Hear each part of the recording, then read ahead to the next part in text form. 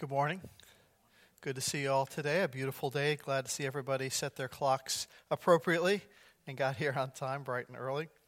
We're into our third week of our Lenten message series, Christ-Centered Means Cross-Centered. And I'd like to begin today by reading just really a great passage from the Old Testament, prophet Isaiah, a prophecy about God's coming Messiah, a poetic description of the Messiah's life and death and the reason for his death.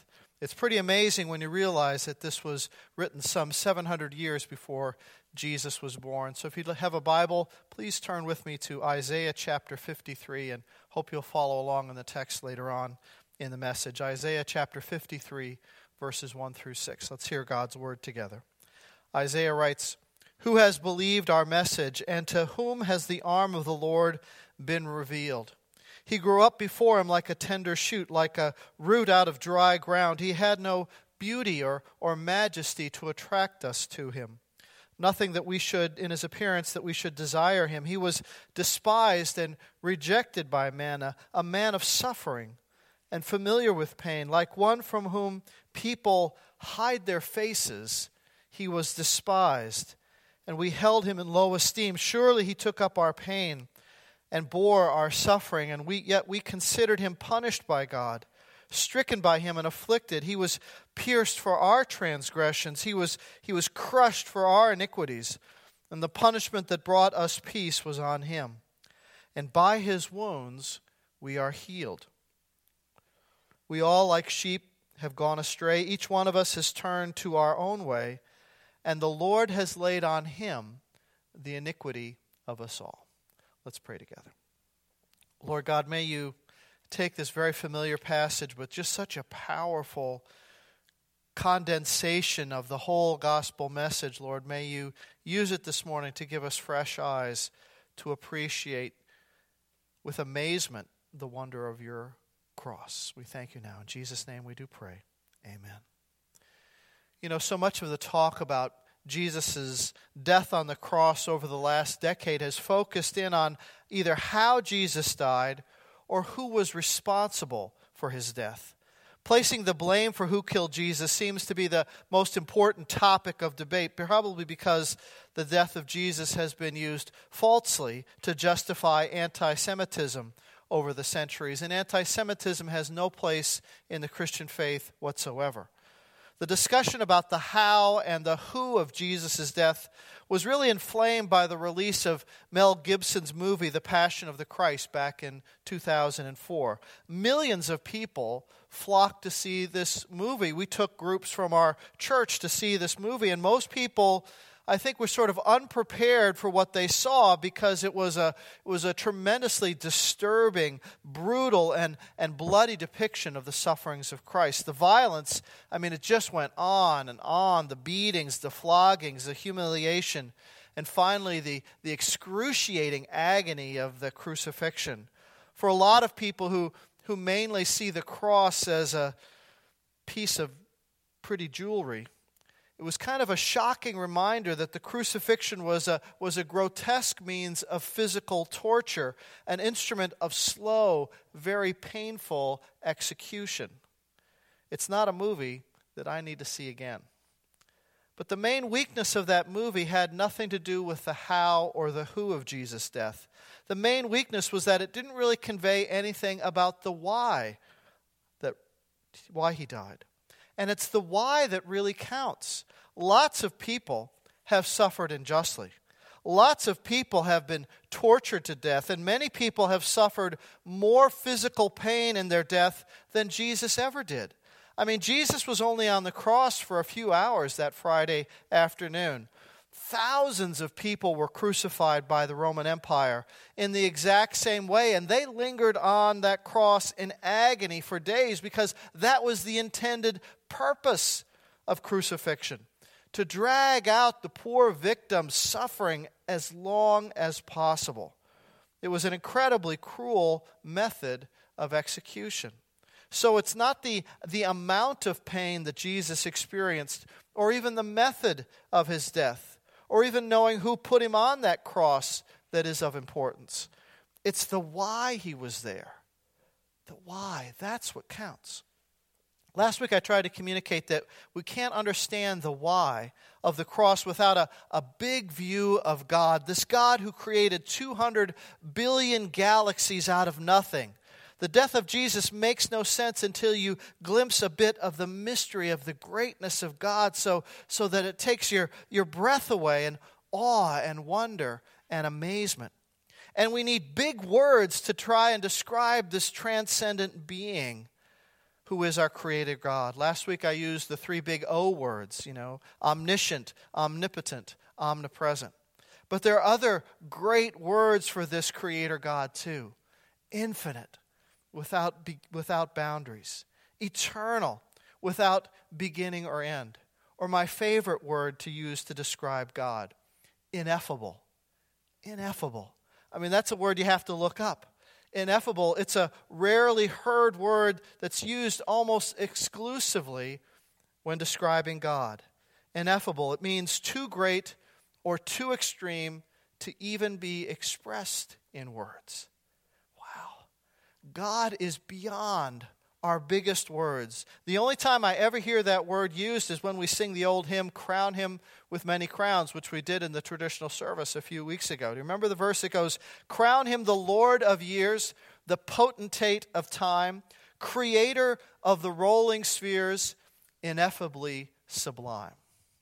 Too great or too extreme to be expressed in words. I mean, you need that kind of poetic language to even get close to describing the immensity of God. God is so great that his nature is beyond words, beyond human vocabulary.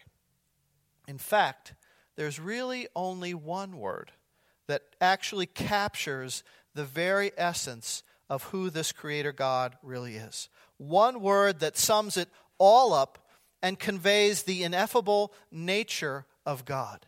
And that word is holy. Holy.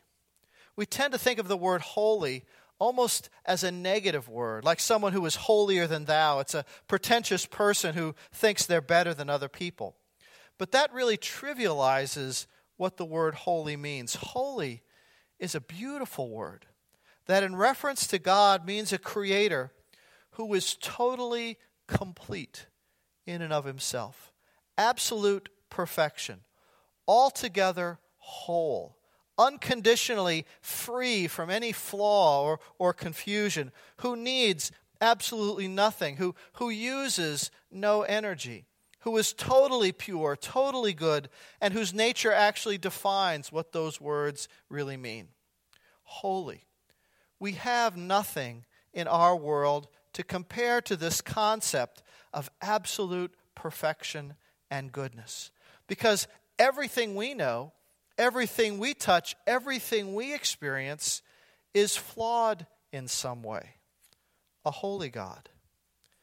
And isn't that then at the root of our problem? How can a holy, perfect, flawless, infinitely good God have anything to do with flawed, imperfect, often evil world like ours? And flawed, imperfect, and often evil people like us.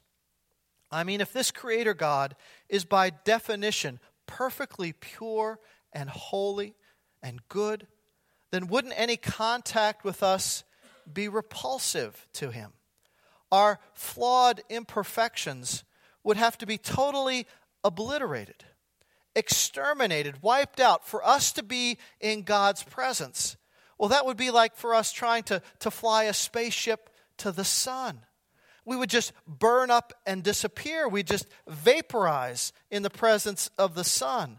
And that's what would happen to imperfect me if I were ever to approach the very presence of a holy God.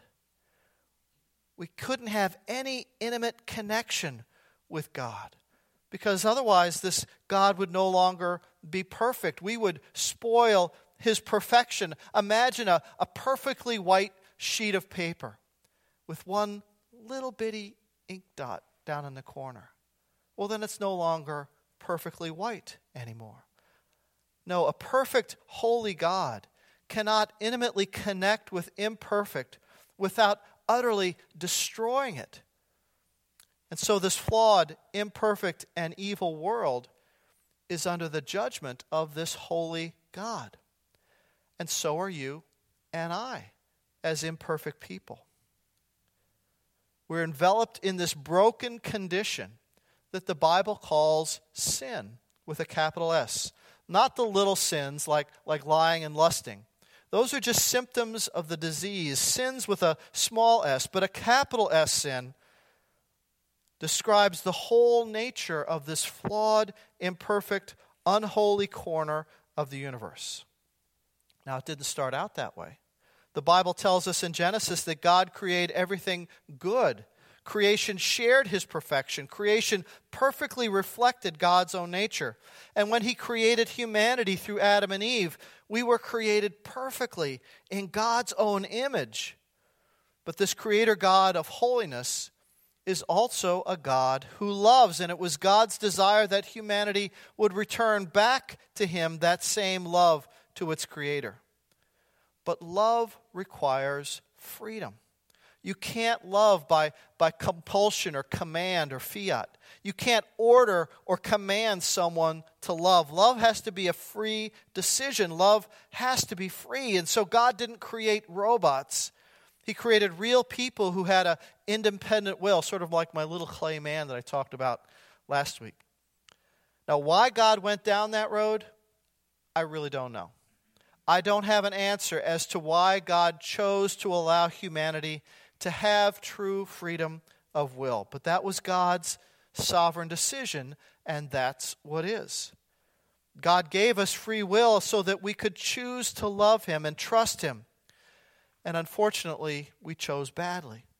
The story of the Bible is the story of how humanity, since Adam and Eve, has rebelled against the sovereign holiness of God. How humanity has rejected his divine purpose and has tried to replace him with everything else under the sun. False idols are everywhere. Instead of worshiping the true God, we worship everything else, from pagan gods to making idols of other people, to worshiping material things, or most of all, just worshiping ourselves. We have tried to take God's place in the universe, and that's not good.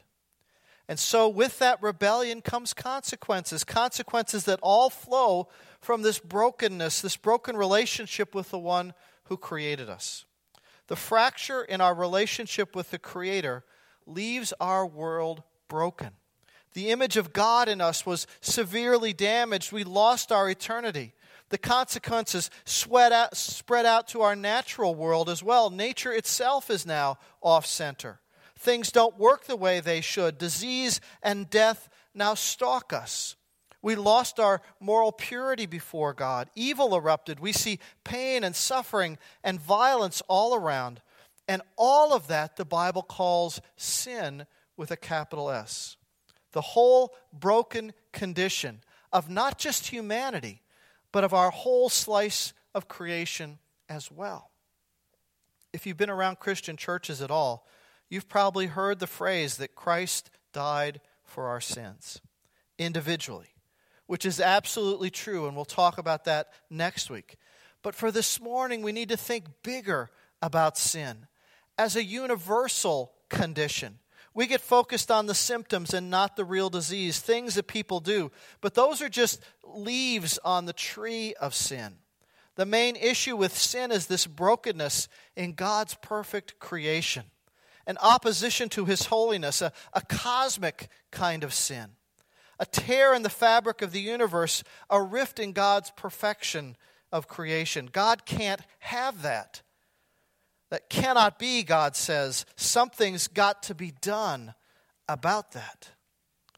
And so from the beginning, a triune God, Father, Son, and Holy Spirit, a God who exists in this dynamic relationship with himself, a kind of interrelatedness that is ineffable for us as human beings. Beyond us, we cannot comprehend this exact nature of the Father, Son, and Holy Spirit, but Scripture says that God reveals himself that way to us, a type of unity or union that we cannot comprehend. But together, God says something's got to be done to obliterate this sin. And the Son says, I'll go. In love, I'll go. I will rescue them. I'll go. I will take the punishment. I will take the banishment. I will take the destruction that must happen to eradicate sin from the presence of a holy God. Instead of obliterating humanity and broken creation, I will go, the perfect one, in their place. I will be the substitute who takes on their imperfection and sin, the perfect for the imperfect, the sinless one for the sinful. And so what is so shocking about the cross is that this immense, eternal, omnipotent God would condescend to become human and go through the worst kind of physical suffering a human being can endure. We must get this contrast in order to really get the meaning. The why of the cross, that God the Son would take on human flesh and experience the agony of separation and judgment from a holy God for the sake of God's creation. Individually, yes, but think capital S, cosmic sin, for just this morning. How great is God's love for His creation. So let's turn back now to that Old Testament prophecy about this coming Messiah and try to hear these words fresh. Isaiah 53. You see, God had this whole divine rescue in mind from the beginning of human history, and He was laying out the plan in small bites through revealing His will and His purpose ahead of time. So it's no surprise that chapter 53 of Isaiah is often called the Bible in miniature. Written at least 700 years before Christ went to the cross, and yet it seems like it could have been written from the very foot of the cross. God was letting people know ahead of time what to look for. In His birth, the Messiah appears to be nothing extraordinary. You can almost hear the echo of the words of the Gospels where Jesus' detractors say, Can anything good come out of Nazareth? The Messiah doesn't come with a royal pedigree or divine privileges. In physical appearance, He is equally unimpressive. No form or majesty that we should look upon Him. No beauty that we should desire Him. The Messiah was ordinary as a brown paper bag. Plain, typical. In a group photo, your eyes would not lock on Him. By all human standards, this Messiah would fail to impress. And so Isaiah says, we esteemed Him not. He not only lacks our respect, but even worse, He was despised and rejected. If you saw Him, you turned your face the other way. No wonder Isaiah begins this chapter with the question, who has believed our message? Human expectations are not what this Christ is all about. In verses 4 through 6, he moves on describing the Messiah as our suffering servant who takes our sin, our punishment, yours and mine. At least 10 times in these verses, he uses pronouns like our and we and us. It's not a pretty picture about our sin-infected condition, our griefs, our pain, our suffering, our transgressions, our iniquities. It's about how we, like sheep, have gone astray. We've gone our own way apart from God. That's where we are apart from God and part of God's divine rescue. And then we discover this incomprehensible news. The suffering servant is suffering for us. Suffering is our substitute, that this is His part in the divine drama. The language of substitution permeates the entire book of Isaiah. Substitution, one person taking the place of another. And it's interwoven into this entire chapter of Isaiah 53. And yes, His physical sufferings were intense. Mel Gibson wasn't far off on the physical side. The Messiah was disfigured, but that's not the most important part. The most important part are these final words in verse 6. Listen to them again. The Lord has laid on Him the iniquities of us all. The innocent, the Holy One, the Son of God steps forward to die for each one of us. Why? Because Jesus says, I love you. That's how far God's love goes for us. C.J. Mahaney writes this: when we think of Christ dying on the cross, we are shown the lengths to which God's love goes in order to win us back to himself. We would almost think that God loves us more than he loves his Son. We can't measure his love by any other standard. He is saying to you, I love you this much. God has a divine rescue plan, a cosmic rescue where God's love and God's holiness can meet on our behalf. The cross, therefore, is the heart of the gospel. Christ died for us and for the sins of the world. He has stood in our place. He has borne our sin, but not just individually, but for the whole of our sin-infected creation. 1 John 2:2. He is the atoning sacrifice for our sins, and not for ours only, but also for the sins of the whole world. God has done something on the cross that we could never do for ourselves. And so hear this passage again, this time through the Message, the paraphrase of Eugene Peterson. Who believes what we've heard and seen?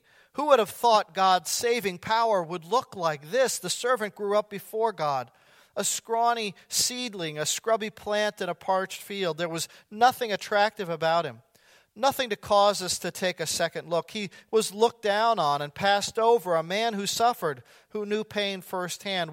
One look at him and people looked the other way. We looked down on him, thought he was scum, but in fact it was our pains he carried, our disfigurements, all the things wrong with us. We thought he brought this on himself, that God was punishing him for his own failures, but it was our sins that did that to him, that ripped and tore and crushed him. Our sins. He took the punishment, and that made us whole. Through his bruises, we got healed. We're all like sheep who've wandered off and gotten lost. We've all done our own thing, gone our own way, and God piled all our sins, everything that we've done wrong.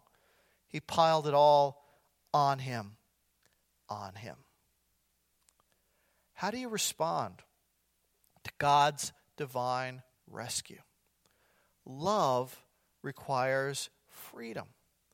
That means God has given you the freedom to respond to him.